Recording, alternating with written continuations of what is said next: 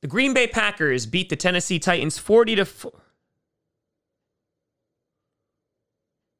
Wait a minute.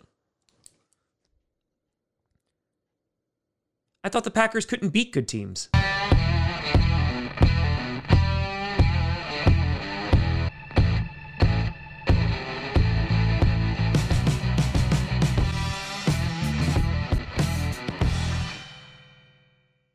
Rossi Posse Packer Nation.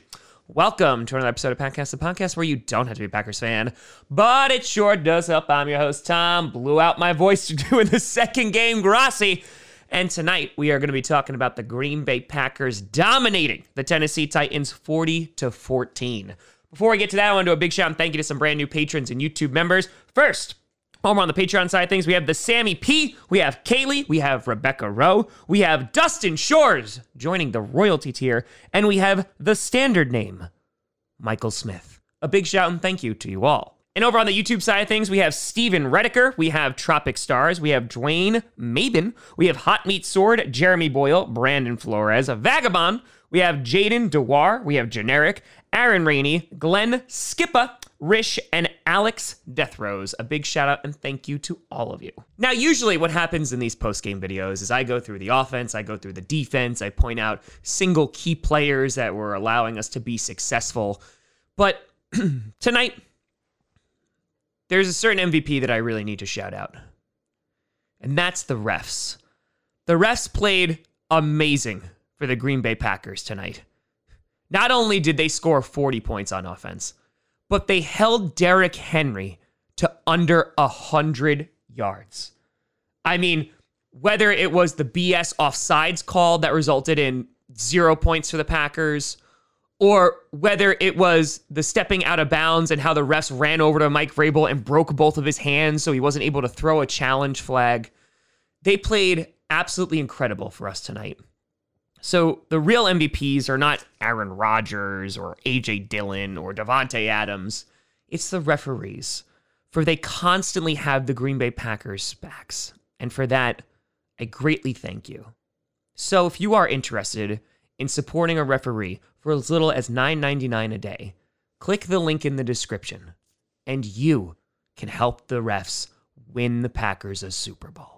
So yeah, the Packers played pretty damn good football tonight. We were looking for a statement game, and oh boy, was this a statement game. This was a complete game. After Friday, I put out that video about CBS Sports throwing shade at the Green Bay Packers. Oh, they've only beaten one winning team. Well, now technically they've beaten the Bears, who are a winning team, and now they've beaten the Titans, so we went from 1-2 to 3-2 in a weekend. So how's that for your narrative? And unfortunately, the Rams couldn't get it done earlier against the Seahawks, meaning that the Packers are still going to be playing meaningful football next week against the Chicago Bears. And it's as simple as this. If the Green Bay Packers beat the Chicago Bears, boom, they clinch the number 1 seed overall in the NFC.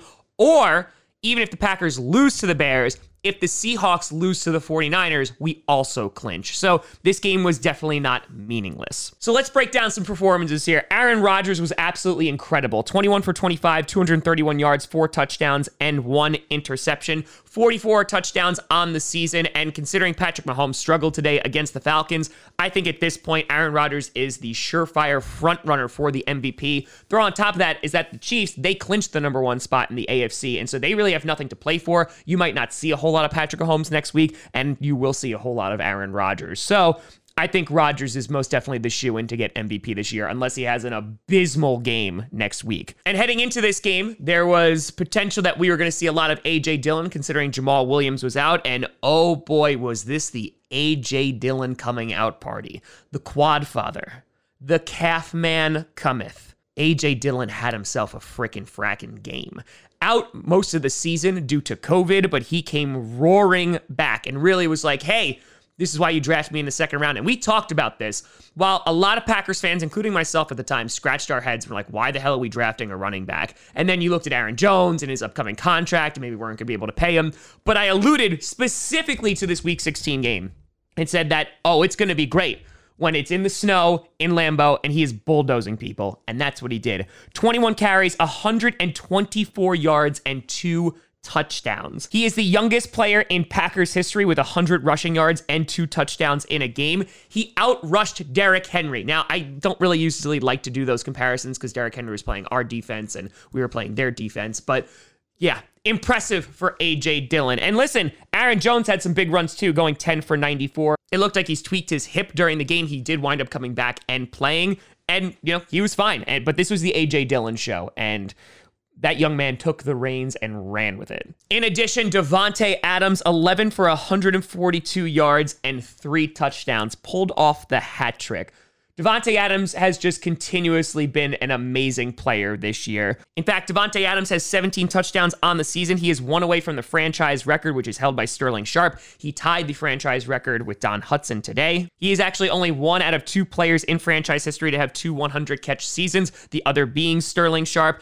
And after tonight, Rodgers and Adams are actually the most productive and prolific duo in Packers history when it comes to completions. They have 489 completions total. That is more than any QB wide receiver tandem in Packers history. So shout out to both of them. Aaron Rodgers was saying in the press conference how Rodgers has been pretty upfront with this, saying the best player he's ever played with is Charles Woodson. But tonight he said that it's time to start having Davante Adams in that conversation, and it was beautiful.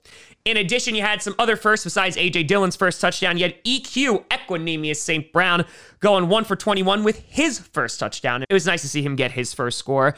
And the defense, oh my God. The defense was amazing. It was really good. They shut out the Titans in the first and fourth quarter, only allowing a touchdown before halftime and at the start of the third. And Mike Pettin called a really, really good game. Heading into this game, we were all very, very concerned about Derrick Henry, and we held him to under 100 yards. Ryan Tannehill, 11 for 24, 121 yards, 1 touchdown, 2 interceptions, and on the ground, 3 for 55 with 1 touchdown. Derrick Henry, a little over 20 carries, 98 yards. Max gain was 10 yards. Yeah.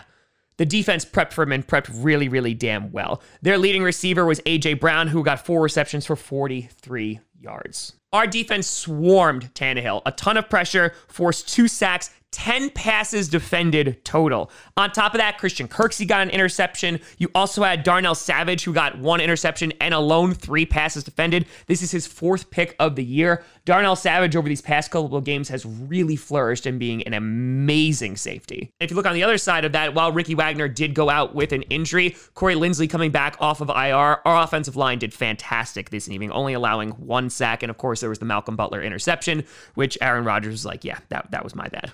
But if you take away anything from this game, this is why the Packers need home field advantage. It is very difficult to come and play in Lambeau in the cold, and especially when we start getting into January, a lot of the playoff teams right now for the NFC have not done that. You look at some of the top contending teams, the Saints, the Buccaneers, the Rams. They do not play in the cold. On top of that, you have a Seahawks team who usually struggles when they come to Lambeau. The only team that is pretty used to the cold at this point is the Bears if they're able to sneak in. But Aaron Rodgers in his entire career has never had an NFC Championship game played at home. And right now, if the Green Bay Packers play like they did today, with the defense, with the offense firing, they can win a Super Bowl. Now, I'm not going to jump the gun or anything like that, but this was a statement game. And they proved to the league that they're a damn good football team tonight. So as it stands, the Green Bay Packers are 12-3. They have 1 game remaining in the regular season against the Chicago Bears, which is to clinch the NFC. It has been flexed to 4:25 Eastern. Should be a hell of a game because those Bears are going to be hungry and trying to get into the playoffs. And so that's going to be one hell of a game. And to end this season, I can't think of a better way. But let me know what you think down in the comments below. You can always find me at TomGrassiComedy.com or at TomGrassiComedy on all social media. See down below. Check out podcasts on SoundCloud, iTunes, Google Play Music, Spotify, and of course YouTube. And a big shout and thank you to all the patrons over at patreon.com/TomGrassiComedy and the YouTube members. But thank you so much for watching. I'm Tom Grassi. And as always, go Pack Go.